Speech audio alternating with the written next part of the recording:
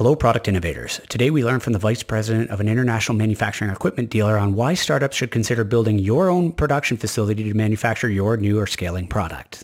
You're listening to the Product Startup Podcast, a show to learn from top leaders in product development, prototyping, manufacturing, product selling, and everything in between. Hosted by Kevin Matko, the leading expert on product development for physical product startups. Sponsored by PTC's two best-in-class 3D CAD product development software solutions, Onshape and Creo. And produced by Matko Design and Invent, the original firm providing world-class consumer product development services tailored specifically to startups, small manufacturers, and inventors. Welcome back, everyone. Today I'm excited to introduce Noah Graff to the show. Noah's vice president at Graff Pinkert, an 80-year-old manufacturing machinery dealer that buys and sells used equipment all over the world with a central warehouse in the USA. Noah is also the host of the Swarfcast podcast, a show all about manufacturing machinery and tool machining. Today, Noah is going to share some valuable knowledge on how inventors, startups, and small manufacturers can consider starting your own production facility locally to produce your product and what to think about when buying used manufacturing equipment for your own production facility. Now, on to the episode.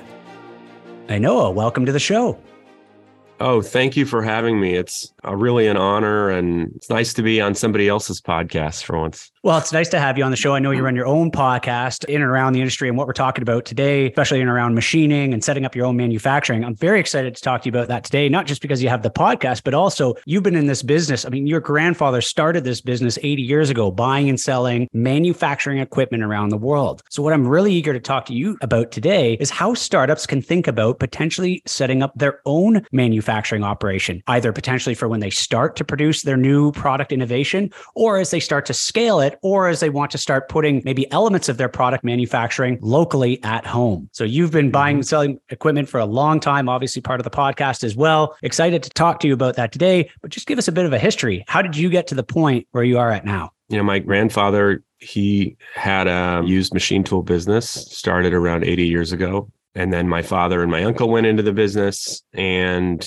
I always had it in the back of my mind, maybe I would go in, but then went to college, was a film major, came out. My father, he had started a magazine about the machining industry. It was called Today's Machining World. And I'm out of college, and this is like 2005. And he's like, hey, broadband is coming. You can make videos of our stories, and you can go and use your skills and whatever. And he was just a little bit ahead of his time. But I decided, all right, I'm going to try this. So I went into the journalism business. And of course, videos didn't catch on for another couple years. But I started editing and writing about precision machining industry. Then a couple years later, print was dying, and we said, all right, let's just take the whole thing online, and I'll try the machinery business, or the treasure hunting business, as I like to call it.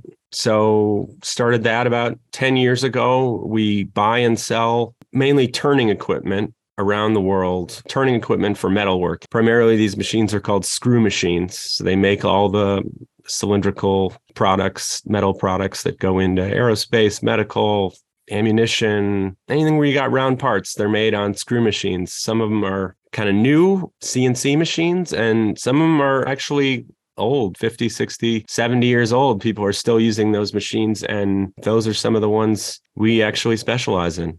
Yeah, that's amazing. You're still buying and selling machinery that's 60, 70 years old. And a lot of that actually comes into best practices for setting up your own manufacturing operation. Now, talk to us a bit about a hardware startup actually building their own facility and what you can be thinking about in terms of the actual machinery that goes behind making your own manufacturing operation. That is a really good question. You know, I run into a lot of startup lately. In fact, this last year, I think more startups have contacted us about machines than we've ever seen, which is really a wonderful thing to see. Some people come in and they're like, yeah, I want something new. I want something newish. It's got to be 5 years old or younger, you know, and other people are a little bit more open-minded. Sometimes you start talking about prices with people, and then they start becoming even more open-minded. I think, you know, it all comes down to the right application. Do you need to make hundreds of thousands of parts? Do you need to make 100 parts at a time? That's one thing to look at. Something I'm curious about in terms of the people that have been calling you, it's a really interesting fact that you mentioned that more hardware startups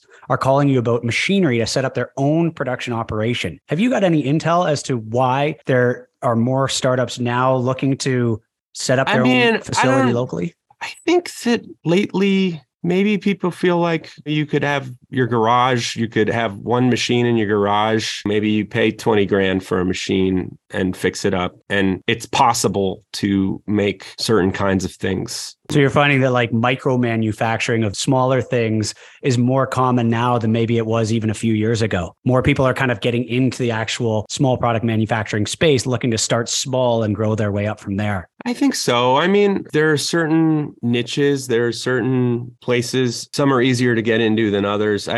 I've found some of the startups. I know one startup, they came in thinking they were going to make medical parts. And they bought all this really expensive equipment and they ended up having to make gun parts. People say they're in the shoot 'em up, sew 'em up business. It also makes me think of sometimes people who have their own product. One thing they do is they like to buy machines that they can also run product for other people in addition to the thing they're making for themselves. That's another way to sort of insulate yourself. That's a very interesting analysis there, that it gives you more opportunities potentially for revenue. So if you're starting your product, you really want to build a local manufacturing hub or whatever else, realize that you don't just need to focus on your product, but you may actually be providing a service for other products as well to maybe dilute some of the early stage costs while you're building your product brand until the point where maybe you can use the whole facility or the whole piece of machinery for, all the time on your product. But maybe it's a way to kind of have your cake and eat it too. That's a really interesting other way to look at it. As you say, what you were saying, like sort of micro manufacturer, if you're making your own product, you're probably not going to have that many widgets you're going to actually have to make. So you may have all this excess capacity right there. And you could take that and start making parts for other people too, and get a hell of a lot more return on your investment. 2 interviews ago, probably your listeners would like it. We interviewed a guy on our podcast who's in the luxury watch making business. And this guy, he sells watches for $70,000. And it's interesting how he's approached his equipment. We first met him because he bought a Swiss CNC screw machine from us. He paid like $15,000 for it. And he was going to learn using that machine. And then he went out and bought a brand new one, which probably cost him about $300,000. So that's another thing to think about. It's good perhaps to start small. Just know, just because something is more expensive and brand new, it doesn't mean that it's going to do any better for your part than if it's a little bit older. That's a good piece of advice there too. It's looking at really what you need, the costs and benefits. And I imagine you help a lot with those decision-making criteria with somebody who's looking to set up manufacturing operation. They're buying the machine from you. You can work with them to say, is it really necessary to have the newest and latest and greatest machine? Or is your part going to be well served by this 30-year-old machine that's a fraction of the cost? A fraction, literally a fraction. You might be able to buy a machine for $10,000, or somebody might be doing the same part for $100,000. And if you're good at knowing exactly where to go to find it, what exactly you need, that's a big piece of it. Another thing people will say to me sometimes, all right, what brand of machine should I buy? And they'll be choosing between like Swiss CNC machines. Those are the ones we specialize in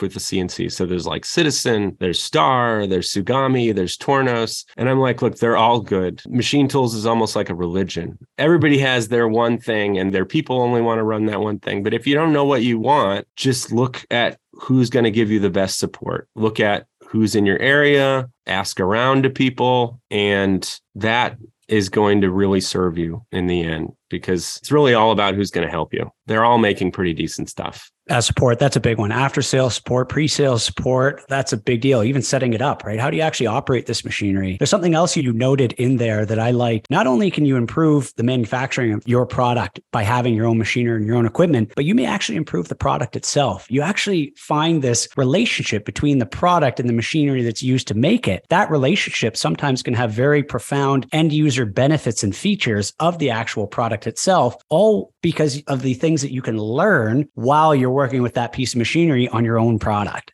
That's really interesting. So you're saying that by doing your own in-house manufacturing, you are going to make a better product. There's a good chance you could make a better product than outsourcing the machining, because while you're making it, you're going to really understand your product better.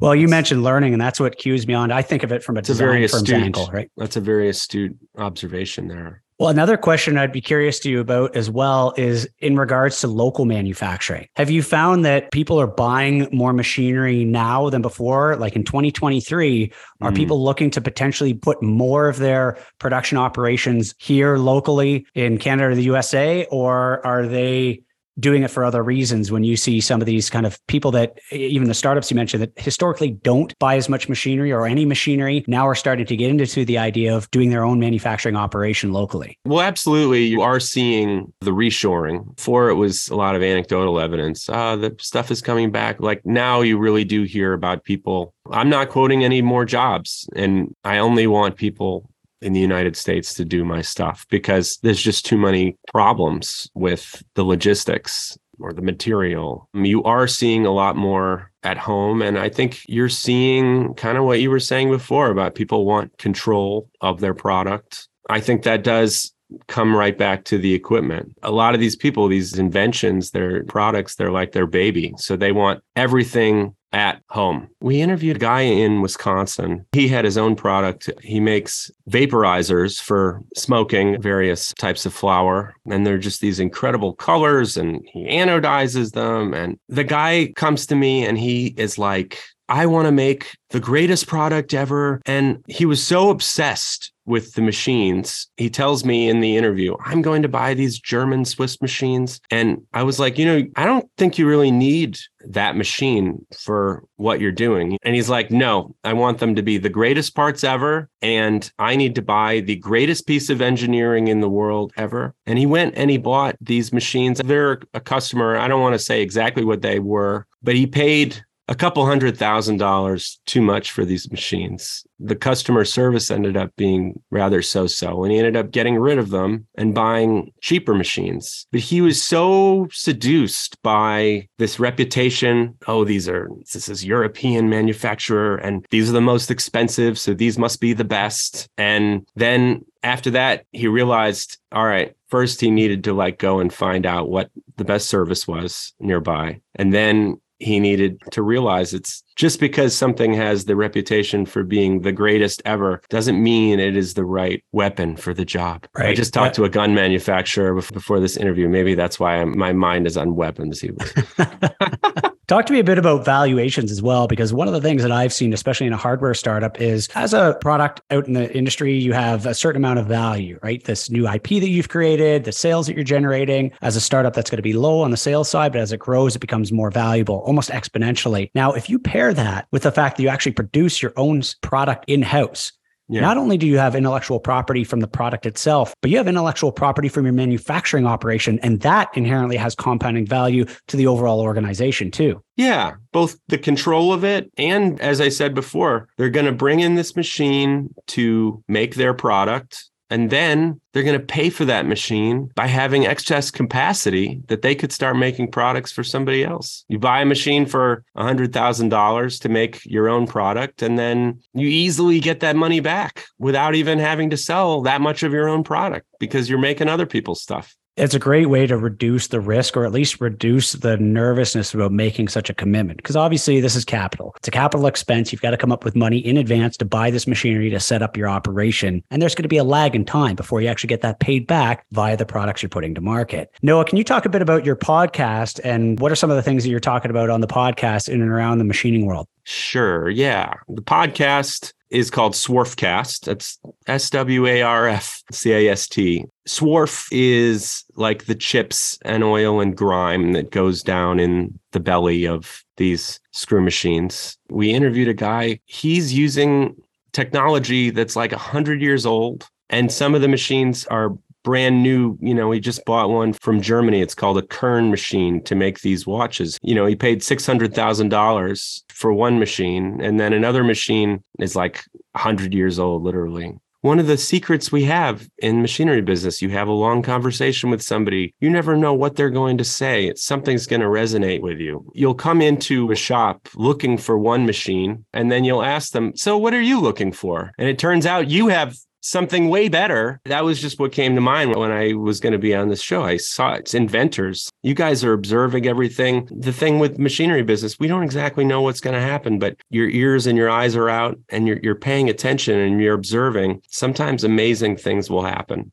That's my advice. Keep an open mind and look for serendipity. Noah, thanks for all your words of wisdom on the show today. And we look forward to talking to you again. Thank you. Take care, Noah. Thanks for tuning in to this episode of the Product Startup Podcast. If you found some value in the show, please do us a huge favor and leave us a quick 5-star review. If you have any questions, guest suggestions, or anything else, feel free to reach out to us anytime at our email, podcast@makodesign.com. That's podcast@makodesign.com. This show is hosted by Kevin Mako, North America's leading expert on product development for physical product startups. Huge thanks to our sponsors, PTC, and their 2 best-in-class 3D CAD product development software solutions, Onshape and Creo, and Mako Design and Invent, the original firm providing world-class consumer product development services tailored specifically to startups, small manufacturers, and inventors. Thanks for joining, and see you next time.